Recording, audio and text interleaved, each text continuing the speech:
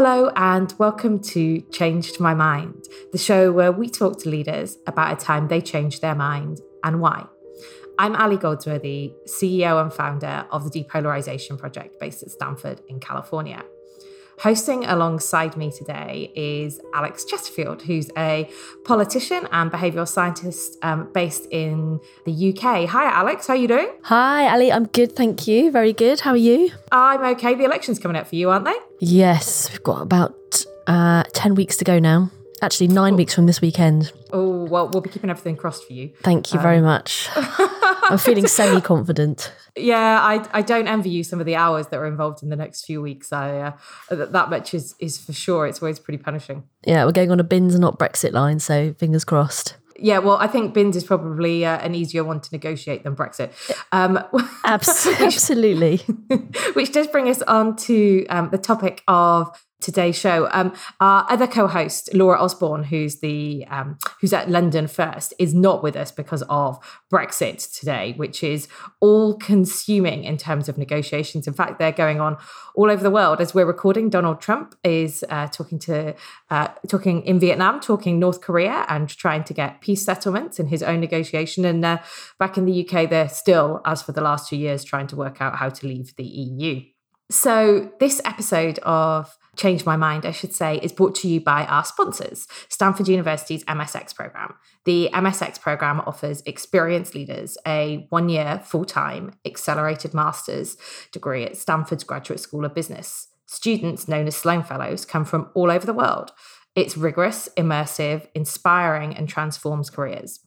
I should say that I know because in 2017, I was lucky enough to be one of them. And it's where the idea for the Depolarization Project and this podcast were born. For more information, you can visit gsb.stanford.edu/MSX.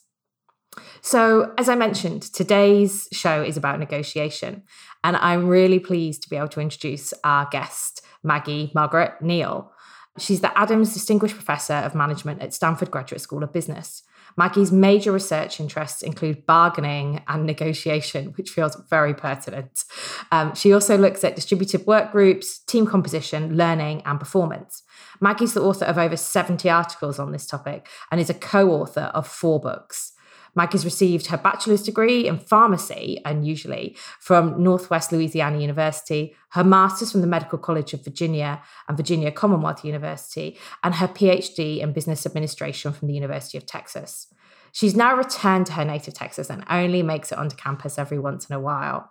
In Texas, she lives with her husband, her horse Sal, who's the subject of her TEDx talk, Getting More of What You Want, Negotiating with Sal. Maggie, welcome to the show. Thank you. Thanks for having me. It's lovely to have you here. I just wanted to kick off by talking about you're an expert on negotiation, and I was obviously lucky enough to be taught by you. But I'd love for our listeners to know the hallmarks of what you think is a good negotiation that works effectively. Well, many of my colleagues would say that the hallmark of a successful negotiation is getting to yes. But I don't agree. For me, the successful hallmark of a negotiation is to get a good deal. And sometimes that means you have to walk away because the best deal you have may be what you had before you started. So what I tried to convey when I teach negotiation, and whether it's to students or to executives, is that you really need to think about negotiation not as a battle where there is a fight between you and the other party, where you're trying to get stuff from them that they don't want to give you, and they're trying to keep you from getting their stuff. Because if you think about negotiation in that way, you already have an uphill climb. So rather than thinking about negotiation as battle, you should think about negotiation as collaborative problem solving. And what that looks like is there are 3 dimensions. Number 1, I as the protagonist am better off than had I not negotiated, which may seem like a low bar until you admit that you have often taken deals that made you worse off. You voluntarily agreed to be worse off, right? So number 1, I need you to be better off than your alternatives, better off than your status quo, better off than had you not negotiated. And number 2, I need you to understand who your counterparts are, because there is no command and control in negotiation. I cannot force you to say yes. All that I can do is present proposals where you think it's in your interest to say yes. So if you can't answer the question, why would my counterpart say yes to me when I make this proposal? Then you're not ready to negotiate. And third, and most importantly, at least from my perspective, you need to frame your proposals as a solution to a problem that your counterpart has. And that makes negotiation more challenging because you have to not only be creative in figuring out how can I frame this proposal in a way that shows my counterpart how he or she can at least be kept whole or perhaps made better off by walking the path that I'm suggesting. But it also requires that you listen and prepare. Wow. So I feel like people have just got a very condensed version of an incredible course that I was lucky enough to do with Maggie. But I couldn't help but notice that both Laura and I took an intake of breath at one point when you mentioned that it involved admitting that you might previously have not done very well in negotiation. Yeah, that's exactly what I was thinking, Ali. Particular examples that were front of mind when you were saying that. Yes. Well, I can certainly say it's true for me as well, right? We've all done that. But part of what I try to do is to get us to be better than our naturally occurring selves. I was just going to say, Maggie, from an examples perspective, I think I can think of a lot of times that happens in relationships where you compromise too quickly and end up worse off. Yes. How does that manifest itself in a business setting most often, do you think? Well, usually it manifests itself by people being so concerned with getting an agreement and seeing agreement as the only criteria by which they judge, am I successful or not? And so if, for example, you're negotiating and the situation is going in a way that makes you worse off, people oftentimes don't assert their ability to walk away. And they say, I need this, yes, I need this deal, even though the deal now is arguably worse than before they started. And I just really wanted to bridge that into another area of your work, which I know I found that really useful when I've been talking to people about contracts or in an employment sense. Just to know that I would walk away makes me feel more powerful. But I felt, I guess as a woman, that's something I've come to realize over time. And I know that you've done a lot of work on gender and diversity. And how typical is that journey I've been on? Or do you find women tend to play, I realize it's not universal, but tend to play any particular roles in negotiations that they should be wary of or could actually extract more value for themselves? Well, the problem that women face is that the playing field is not level.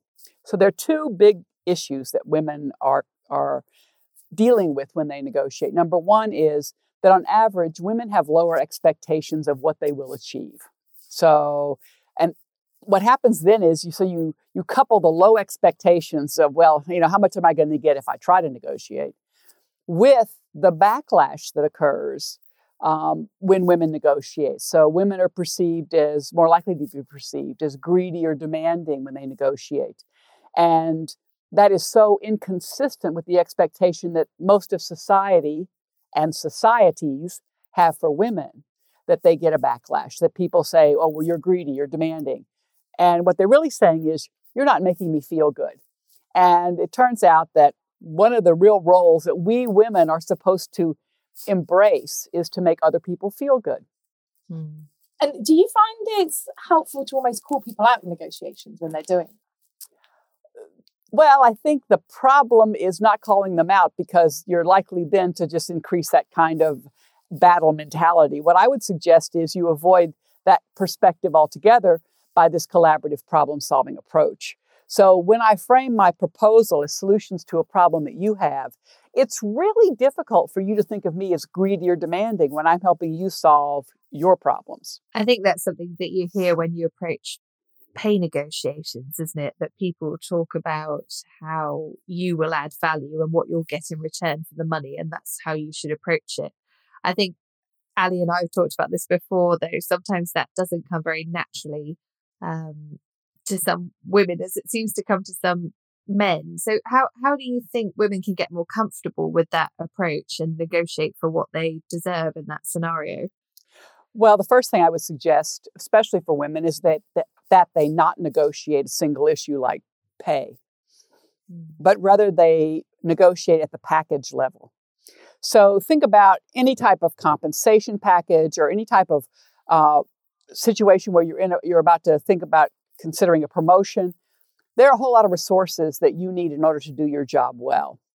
And so rather than simply focusing on how much money am I going to get, because for women especially, when you have that notion of how much am I going to get, it's really hard to be collaborative and problem solving, right? So, I mean, the obvious question is, how can giving me more money help my counterpart solve a problem they have? But when I negotiate at the package level, I can include not only that additional money, but also the resources that can help me do my job better. And doing my job better will reflect better on my boss and will reflect better and help the organization. And so therefore, by having this pool of resources available to me, I can make the world that my boss inhabits better off. That's a really good way of thinking about it. Yeah, I'm going to try and channel that every time I have to do any kind of negotiation. Maggie, we ask every guest who comes on the show to talk to us about an issue that they have changed their mind on. And we'd love to hear what the issue you changed your perspective on. Well, my research changed my mind on this one. So I can tell you that I grew up in the southern part of the United States. In fact, if you go any further south than where I grew up, you would need gills and fins. But it was a very traditional culture, and I learned early on by the behavior that I experienced from the people around me that I should be nice, that I should go along to get along, and that I should avoid conflict because conflict was not a good thing. And so I can tell you that my early adulthood was spent trying to contort myself to always be nice. And eventually that I kind of came to the realization that wasn't working out very well for me. And as I continued my research and my studies in the area of conflict, I realized that in fact, my overarching assumption that conflict was bad was empirically wrong. There are types of conflict that are indeed problematic, but there's lots of conflict that are absolutely necessary for us to innovate, to be creative, and to solve problems. And was there any particular bit of research or dawning moment, or was it just gradual? Well, it was one of those things where I knew it intellectually before I knew it personally. So, I could talk to audiences about the importance of task conflict in innovation. Task conflict is necessary for value creation and negotiation. We have to have different perspectives coming together to figure out how to enlarge the pie. I could talk all about that, but I still really, really, really wanted to be liked. And so it took a while to realize that that was a futile aspiration, because as one became more senior in one's position, whether that was in the academia, whether it was when I went into the dean's office, whether it was out in the world when other folks were becoming more senior, as you move up in the organization, as you become a leader, you're not going to be liked by everybody, because what leaders do is they move the organization forward. And whenever you move something forward, there are some people who get sort of hurt by that, and they don't want it to happen. And so they see you as the stimulus for their pain. And so one of the things that I say over and over again, every time I talk especially to groups of women in negotiation and about their negotiations, is that you have got to figure out whether you want to be competent or you want to be liked. And the pursuit of everybody liking you is one that you probably won't succeed. But if liking is really, really important to you, then I have a suggestion. And I have a suggestion that has worked for me for decades. And that is, I have dogs. That's brilliant.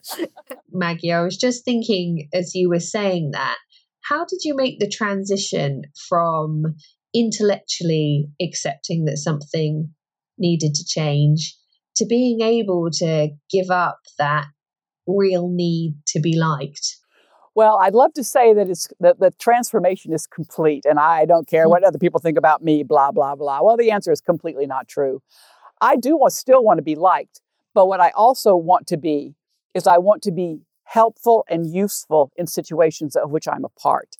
And that sometimes means that I have to say things to people. A great example is with my doctoral students.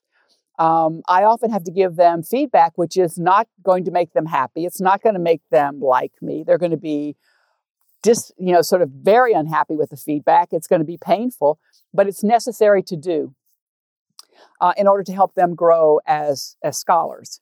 And that's sort of where I learned it best, was to watch that process and to watch how my mentors gave me advice that was painful and sometimes hurtful, because I really wanted them to think I was really smart. And sometimes they had to let me know that I hadn't quite made the grade and what I needed to do to make that grade. And that is what I think is so important, is that I don't engage in conflict for the purposes of conflict or domination. I engage in task conflict to be able to have better outcomes.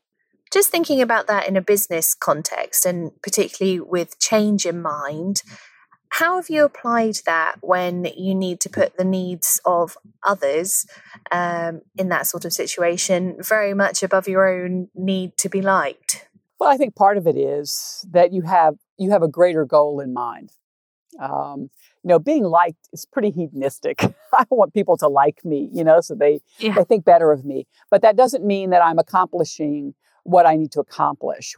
And for me, and I gave you the example of my doctoral students, because training doctoral students and training a future generation of scholars is probably one of the most positive aspects of the job that I've had over these last 35 years of being an academic. And I look at the folks who are my academic children and grandchildren and now great-grandchildren, and I'm really proud of what they are able to accomplish in expanding our understanding about a variety of different topics, some of which are related to what I do and some of which are completely different. But for me, it's the greater goal. It's that I want them to succeed, and in order for them to succeed, they need to be able to embrace not only, sort of atta-girl, atta-boy kind of accolades, but also the tough feedback that they need in order to improve their scholarship. And just to flip that round a little bit, is there a time when you've had feedback from one of your doctoral students that's made you change your mind or really challenged you that you can think of? Oh, of course there have been. In fact, I remember very clearly one of my doctoral students, he's actually a faculty member at Harvard now. And he said, if I do negotiation research just like you, people will just see me as a clone of you. And that's not what I want. What I'm really interested in, he said, is teams and team performance. And at that point, I didn't have a lot of expertise in teams. And I said, well, I don't have much expertise in that. So how can I be your doctoral advisor and advise you on a topic I don't know much about? And he said, you're smart. You can pick it up. And I said, okay. And so he and I began that journey together. And it turned out to be one of the topics because in many respects, creating and managing innovative teams is a lot like creating and managing really good outcomes in negotiation. It's really about realizing the synergy that exists when two or more people get together and try to do something that's bigger than in what any individual could accomplish or do. Yeah, and that's a fantastic example. Listeners, you might be wondering why we're not delving into some maybe more the political elements and things that we occasionally go into with this show. And we talked to Maggie beforehand, and it was a negotiation where she let me know that she might walk away. But Maggie was not terribly keen to talk about politics because you felt you didn't have expertise on it and didn't really want to go there, which I would say is such a welcome breath of fresh air. And I guess my question is there anything we could do to encourage more people to be as honest as you were with us, with what we're talking about or in general life, and value experts a little bit more? Well, for me, the important is exactly that last phrase you said, valuing expertise. I am happy to opine on things that I have knowledge and empirical resources that I can use to, I mean, even if I haven't done the exact research that relates to the question you're asking, if I have research that is in the domain, but I have not done work, nor do I plan on doing work in the area of political negotiations, because those types of negotiations are very unique and oftentimes are extremely problematic for things that are unrelated to negotiation. And so part of what for me is important is that I am true to my scholarly roots, to what I know and what I can say with confidence. And you know that even when I'm in class and somebody will ask a question that's sort of out in left field, I will say, there's no research that relates to that. But if you look at the following ideas, you might think that this might be a direction to consider, but we don't have empirical information on that. So I try to do the best I can to translate, but I have to stop sometimes and say, no clue. Yeah. No clue. Thank you. And for listeners who do want to get bits, Maggie's very kindly going to signpost this at people who have done more research on political negotiations. So do check on the website to pick those up if you're really curious about that. Thank you. Sure. I was just going to follow up on your point earlier about having dogs. Yes. Do you have dogs? Yes. I have 3. And have they met that need to be liked? Oh my God. I can tell you that I'll come home today after work and my husband will say something like, and my husband of 38 years will say something like, oh, how'd the day go? And I'll go, it went fine. You know, I had a good time. I taught today, you know, this sort of thing happened, that sort of thing happened. And he'll go back to doing whatever he was doing when I came home. But my dogs are at the door going, oh, you're home? Oh my God. Life has been so boring. We thought you'd never return and our lives were miserable without you. My husband of 38 years has never said that to me. So yes, 3 dogs. Awesome. They love me. Oh, that's good to know. I feel like it might be time to get a dog. I don't know. Do we think we can train our husbands to do that, Laura? What? To wait at the door? I'm not even sure probably not. I might be able to encourage him to make dinner occasionally, but I suppose that's probably all. Yeah, I'd be fairly upset if he asked me to do the same in reverse, to be honest with you. I don't think he'd get very far. Maggie, one final question from me, which is, we'd love to hear you almost nominate someone else that you'd love to know what they changed their mind on. Is there anyone that you'd love to answer the question that we asked you? Actually, there is. There are a couple of people that I think would be great in answering that question, what have you changed your mind on? One of them is my colleague, Deborah Grunfeld, who does work in power and power fluency. And I just find her an absolutely incredible and engaging speaker. And another person is Shelley Corral, who does work on gender here at Stanford and is pretty awesome and has really had a lot of impact on leveling the playing field. Brilliant. And I think we'll probably reach out to both of them. I'm curious, do either of them have dogs? Have they taken your advice on that? Deb has 2 cats. Yeah. So, you know, she lives in a kind of a different world than I do. She has cats. And I actually don't know what small furry animals Shelley has. So. I feel like we'll need to ask. Maggie, thank you. Yeah, Maggie, thank you so much for joining us today. It's been wonderful to see you again. And thank you for coming in. And thank you very so much. All right, well, thanks for having me, guys. Thank you. Take care. Cheers. Bye. Absolute pleasure. Thanks.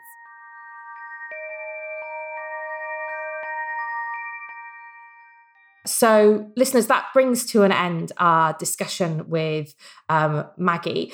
We wanted to go through it and really dig into what she said. And I don't think I've ever heard Alex as frustrated as when she was attempting to get into this call, dealing with the very delayed train services of the UK. But we're really fortunate that she's here to be able to help us digest what Maggie said. I was really gutted to miss this interview with Maggie. She has a background in cognitive psychology, so understanding the mechanisms and processes as to why we make the judgments and decisions that we do. And then she applied cognitive psychology to negotiations, and cognitive psychology is where the area I did my master's in. So I would have loved to have spoken to her and asked her some more kind of cog-psych type questions, but hey-ho, didn't get to make it because of the trains, but really glad to be here now and able to dissect what she said with you, Ali. So I guess two things really stuck out for me. The first one, or her first point or major point, was around this negotiation should be seen as collaborative problem solving, not combative or a battle. And that's interesting, because I think I always see negotiations, and particularly pay negotiations, which is the example, the context that Laura mentioned, as a battle and as something that should be combative. So reframing it as collaborative problem solving was interesting. And I thought it was similar to John Haidt.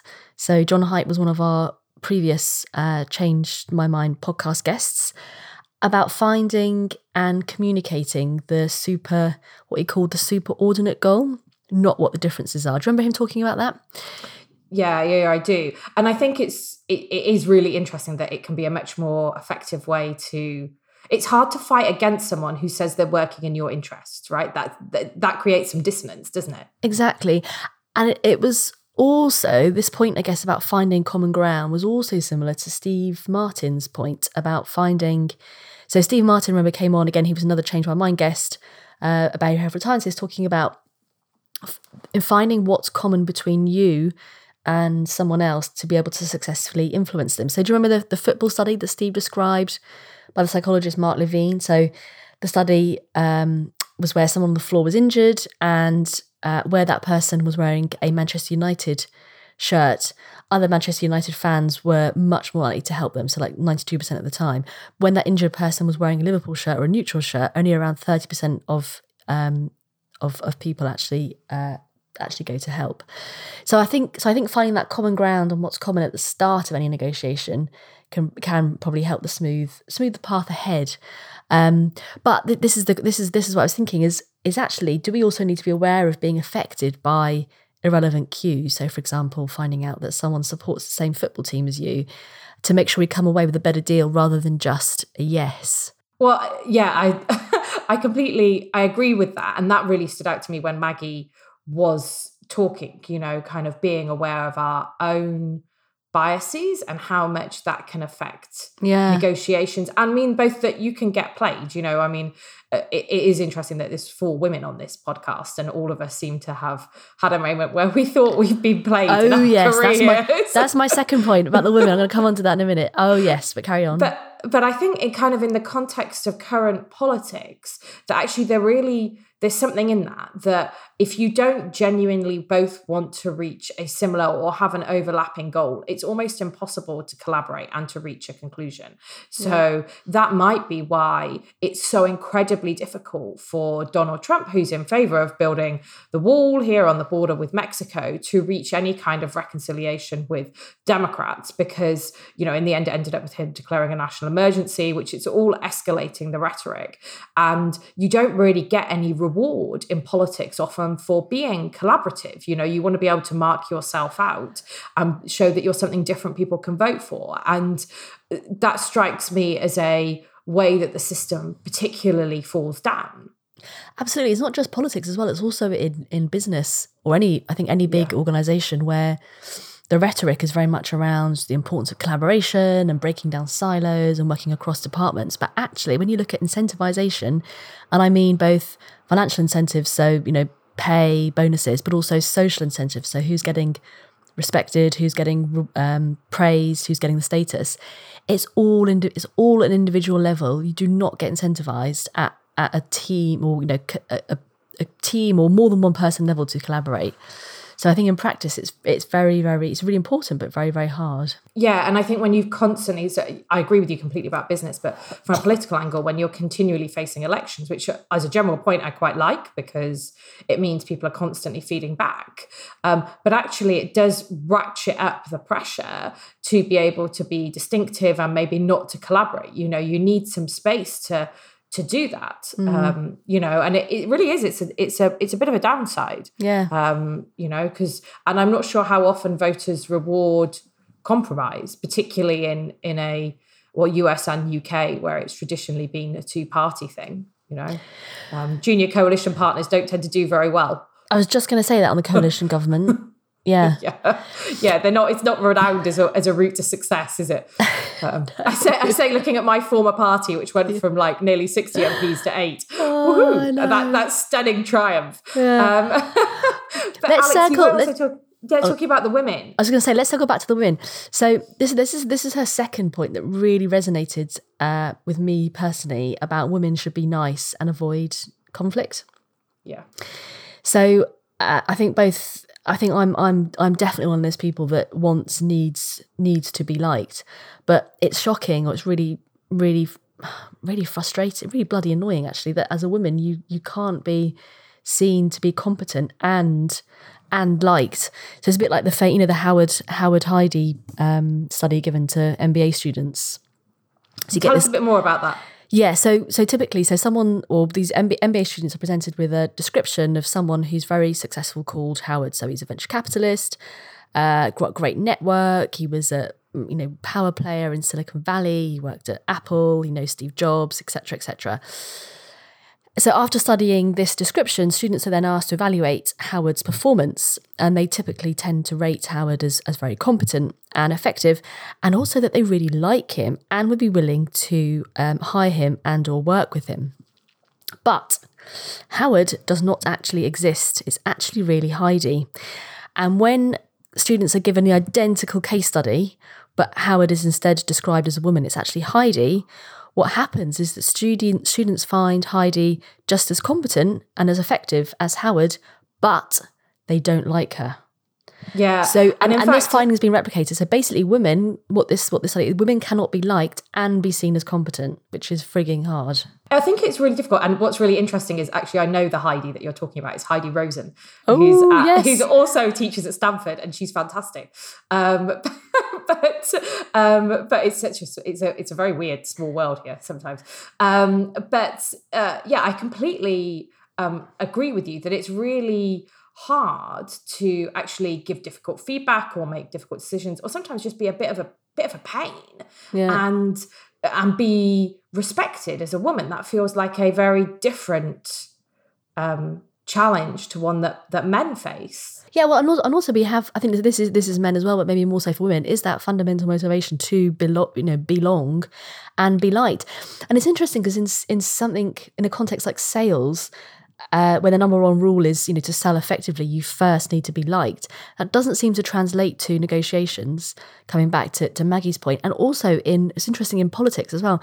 Let's get Heidi on, or some kind, or a political scientist, because I think this is a really interesting area in terms of gender, being liked versus being competent in politics and in business, and how you get around it. Well, and I mean, that's interesting. I could see you weren't in the room with Maggie, but when we asked her to nominate other people, she almost rubbed her hands with glee about nominating her colleague, Deborah Grunfeld, to talk about gender and the impact of it. And I do find that slightly, because it's quite a hard question. We asked people about a time they changed their mind and why, and Maggie did, she didn't have an answer. And then she was like, no, I need to go and think about this and come back to you. And then came back with clearly a brilliant and really honest one, but it's I think we'll go and pick it up and see what people say. The other thing that I just really wanted to pick up from what Maggie said, and I'm very aware of her own biases here, but that she didn't want to talk about the political side of things because she felt she didn't have expertise in it. And, I'm sure you could do a gendered analysis of that as well. But how can you encourage more of that in the world? And clearly, Maggie is an academic, so she really will value expertise because she spent an entire lifetime building it up.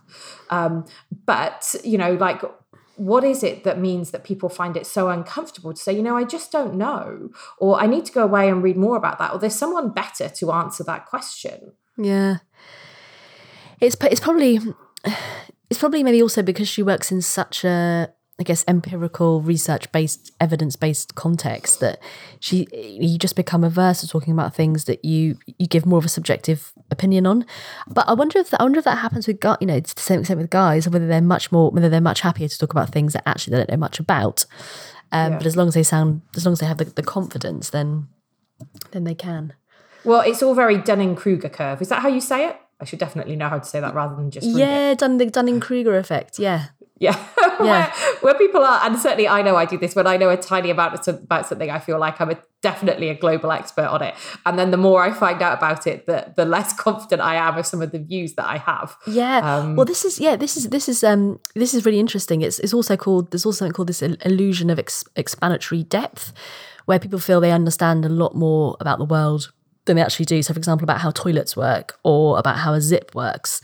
And actually they found in political circles, when you ask people to explain why they hold the positions they hold, that it moderates people's extreme views. So actually, when people are forced to think, actually, why do I think that, for example, the UK should exit Brexit? Like what, how do I explain the reasons for why I think what I think?